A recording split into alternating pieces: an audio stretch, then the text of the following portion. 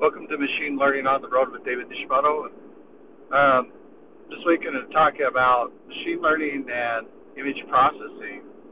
Uh, so Microsoft just released this bot that it's capable of interpreting uh, sentence structures and building an image from it. And at first glance, it seems like, well, what could that be? Why would that be very useful? And what they're saying is that it's an AI bot that can be used for art. So it can draw, it can assist in drawing, and it can draw images. And so the example they had was you say I want this is a red bird with blue feathers, and the bot will build a general object like a bird. So there's kind of like there's two machine learning algorithms that are running, and but then it will figure, okay, this is a wing, and it will color in the wing, and then this is the body, and it'll color in the body, and so that is pretty impressive actually, because it would save a lot of time and effort if you were having to draw. Let's say you're creating a illustration and you wanted to illustrate a bird. You could describe what the bird action is doing. So you could say, the bird is in flight, or the bird is nesting, or the bird is eating food, and those combinations of actions, the machine learning could interpret the sentence and then create the object artistically. I did some research on other artificial intelligence bots, and they were building celebrities. So they did have men and women celebrity images, and they took attributes, qualities that they thought were going to be useful in that sense, and then they would build celebrity images. And these icons looked a lot like existing celebrities, but they weren't anyone recognizable, but they looked like the way they had their hair, or the makeup, or the facial lines. They looked like existing celebrities. So, but there was kind of some strange anomalies, like sometimes the eyes were not correctly proportioned. For example, they had maybe one eye was larger than the other eye, eyebrows or eye sockets. So there's some strange things that the machine couldn't quite balance in terms of symmetry, and so it had this kind of freaky look to it. But some of them were pretty symmetrical. I mean, there were times where the parts of the face were not correct, so that caused it to not look real, because it looked like there were some distortions. But it's very possible that with the combination of virtual reality and using facial recognition, that they could, balance that out and make it more realistic. So one idea that I had seen quite a long time ago was about holographic imaging. So the software company and hardware, was a combination of software and hardware, had built a holographic system, which holograms are a product of laser, light, and interference waves. So that the waves interfere or collide with each other, they create an image. So there's some cross-sectioning that's occurring that then they can control the intersection of the waves and the colors, and they can create an image. So the software that was needed was to be able to take images and then morph them onto a generic model and create a three-dimensional image that could be seen in the hologram. And what they did is they built they took a whole bunch of faces, and they found a common face, and they called it the Adam face, and they found a common face, that a base face, and they called it the Eve face. And then they could take a front view and a side view, and they could map that onto the 3D image, and then they could project that onto the hologram. That was pretty interesting.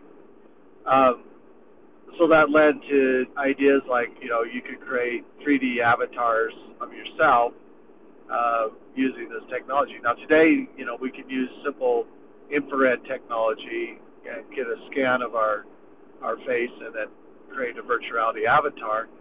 But the big problem with the avatar is, it's trying to mimic speech,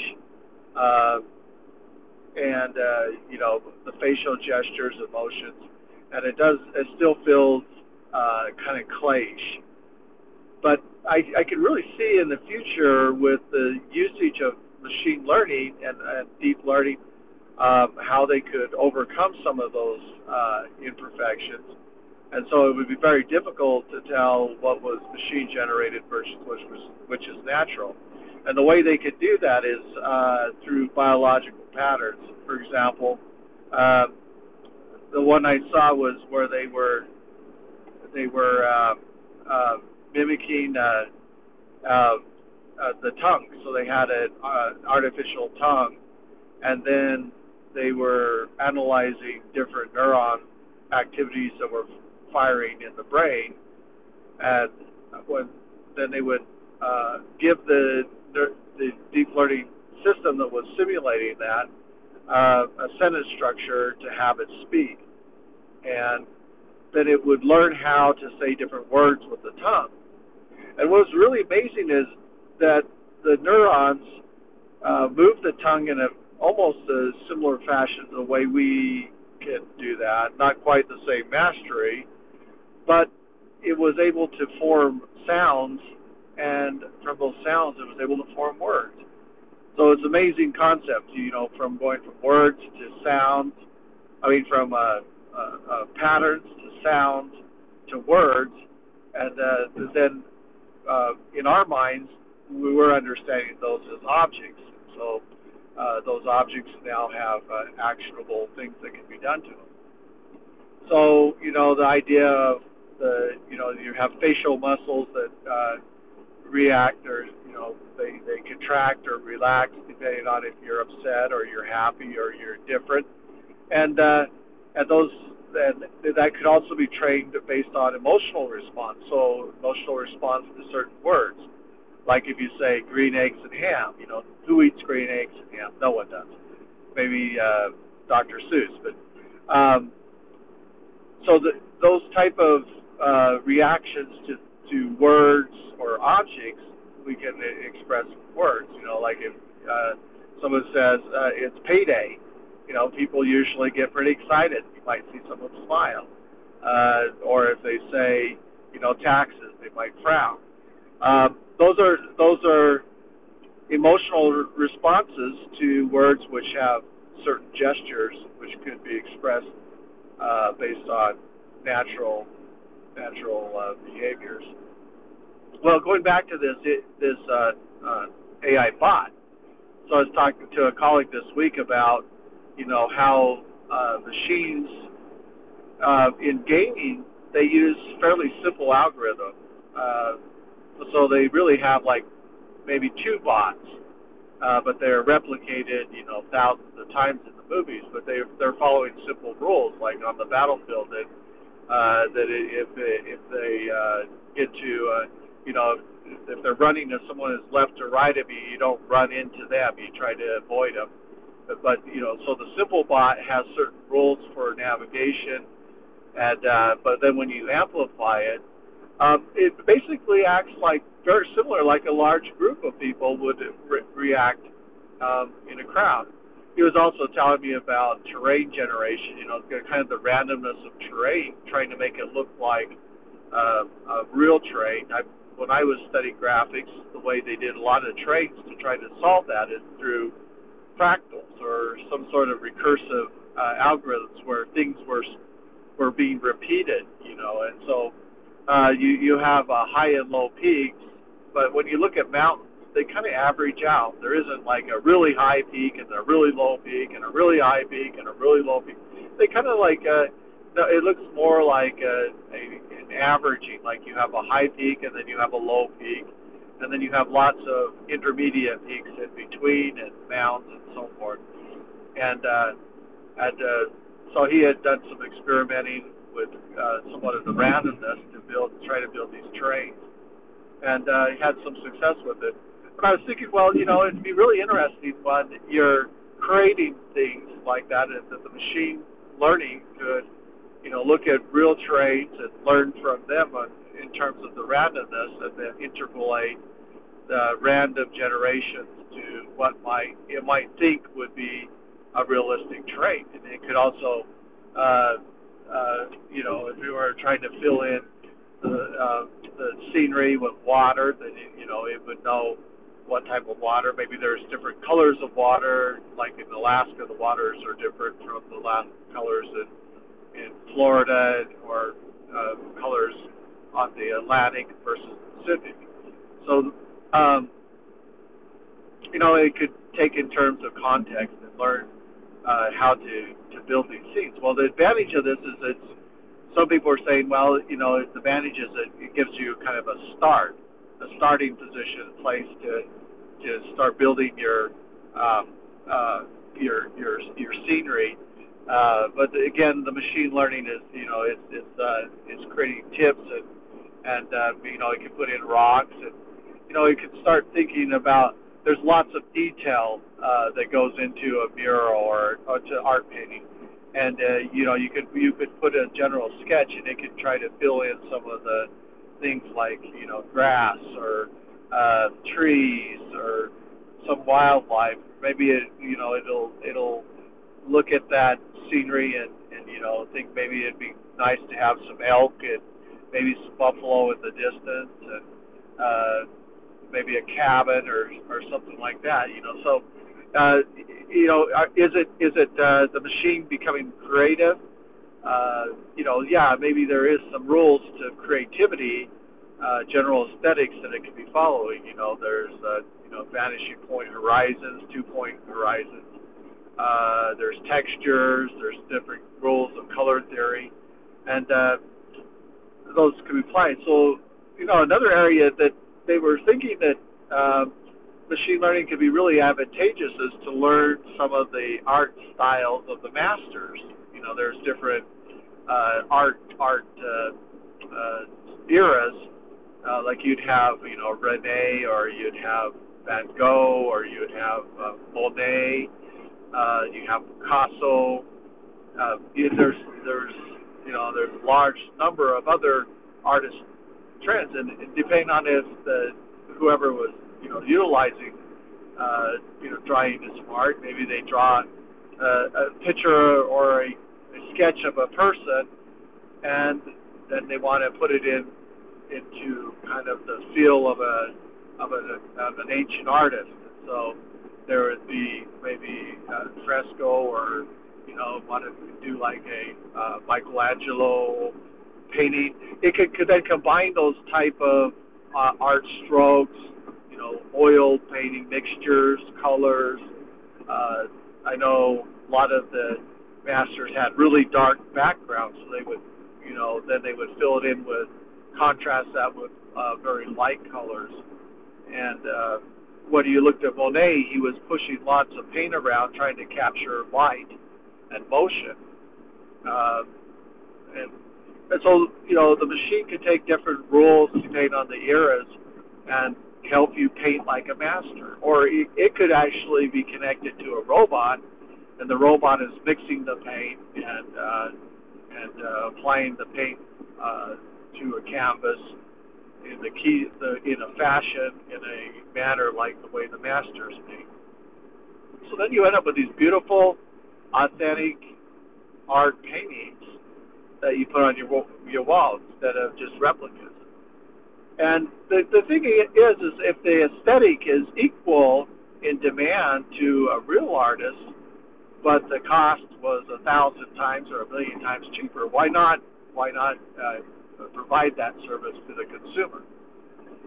So there's so the painting like the artist is, or like a master, is one area that they thought they could capitalize on. One of the articles I read this week on machine learning and music was really quite interesting. They took a group of programmers, took some MIDIs, and they tried to have the machine listen for certain patterns, and then come up with a creative song itself. And now they had certain rules for how they would break things apart, how they would train the machine.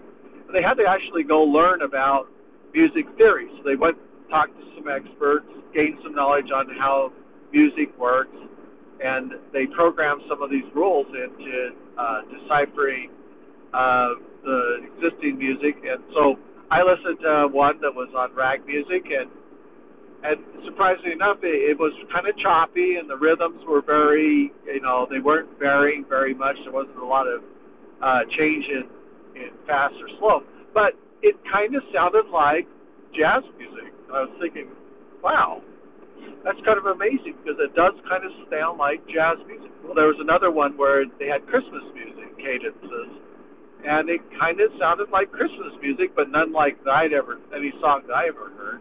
But it did have that kind of Christmas feel to the music.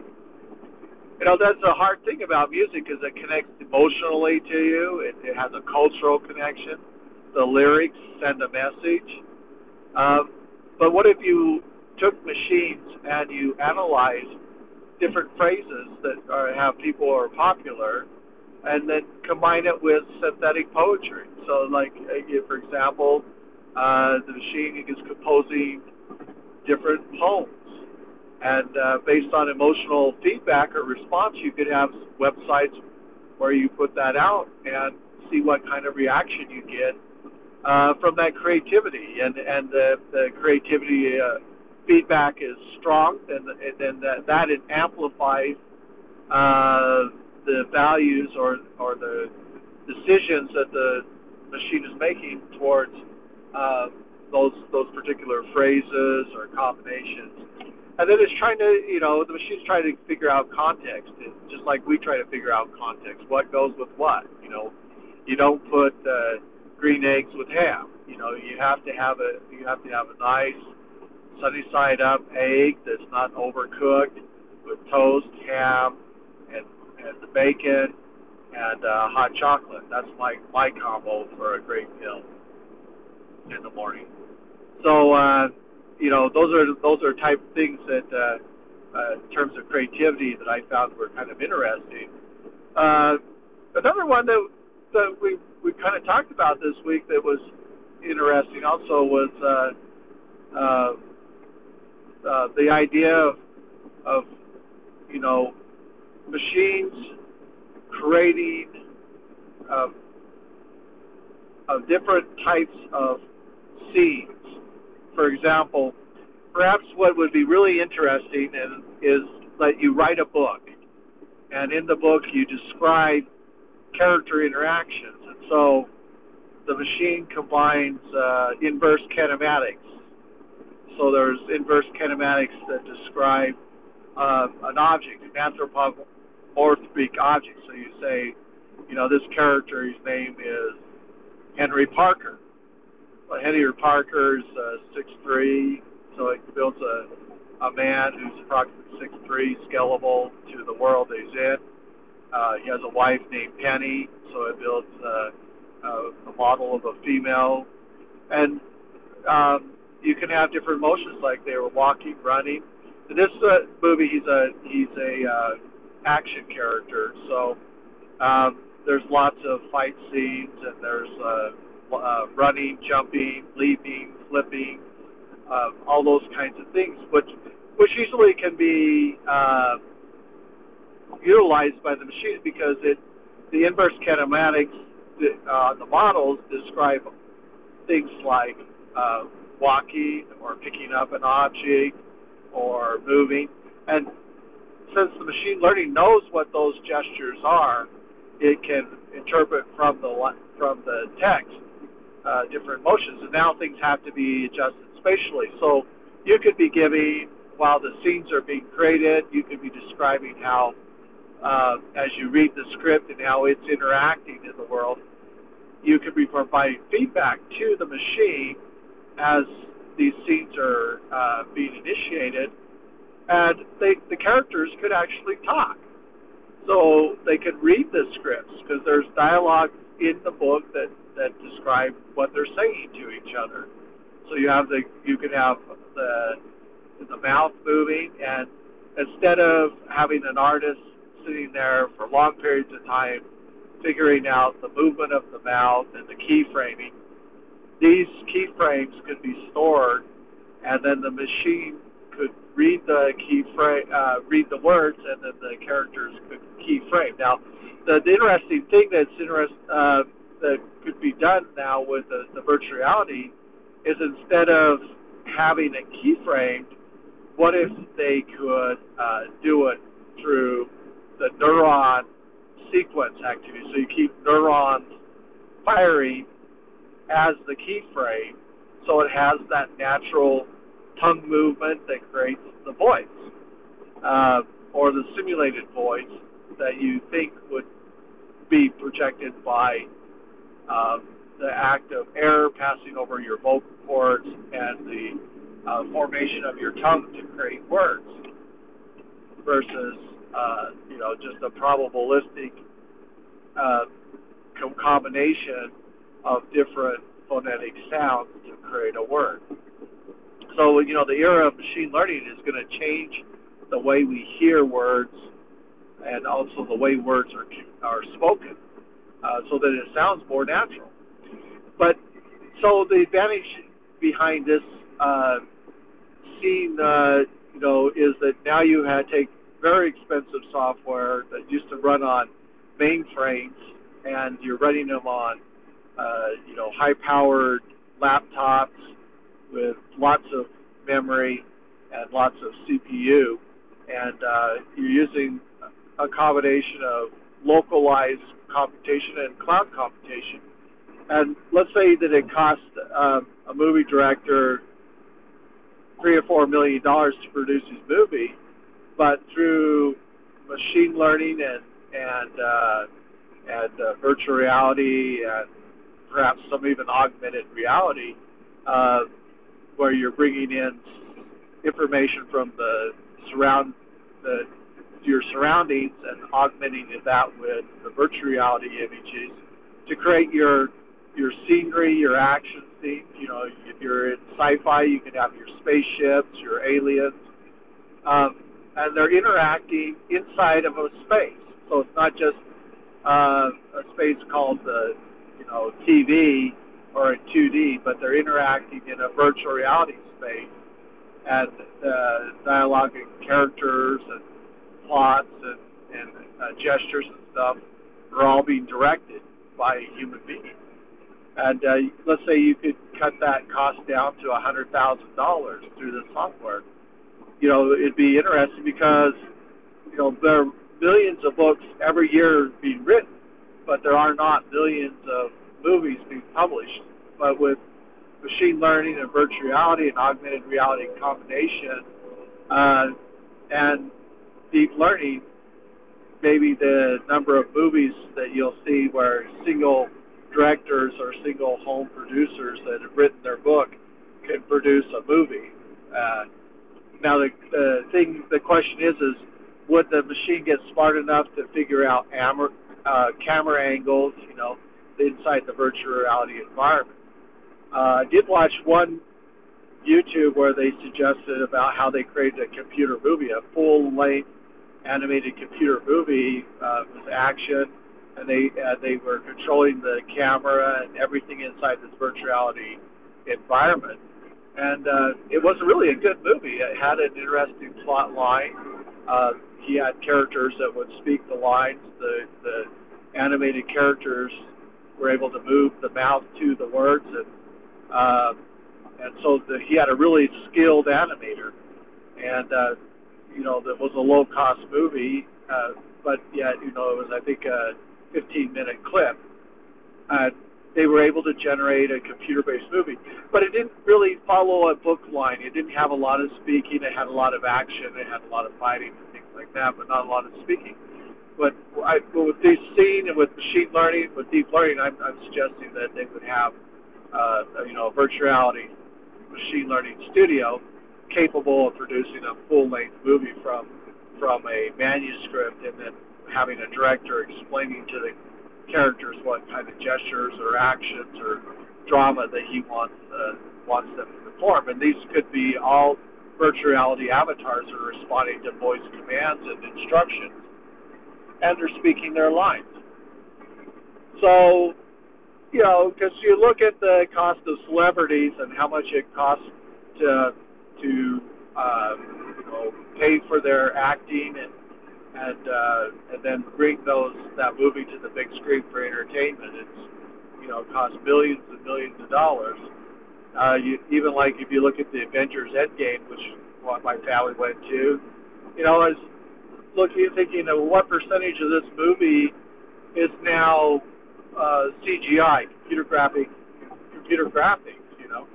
and what part is acting, and you start thinking, well, it's actually less and less acting and more CGI.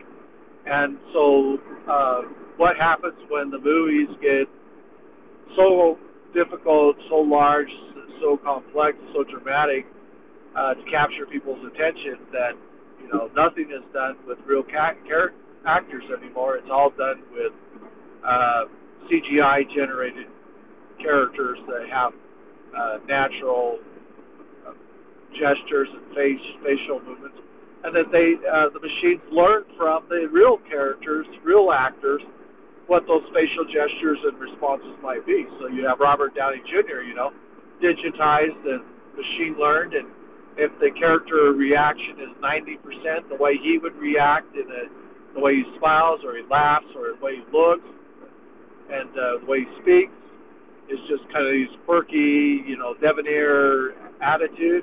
And it's very convincing. If it was convincing enough, the machine could do the rendering at thousands of the cost, then directors might have an incentive to make everything virtual reality. So I think virtual reality, machine learning is going to change the entertainment business.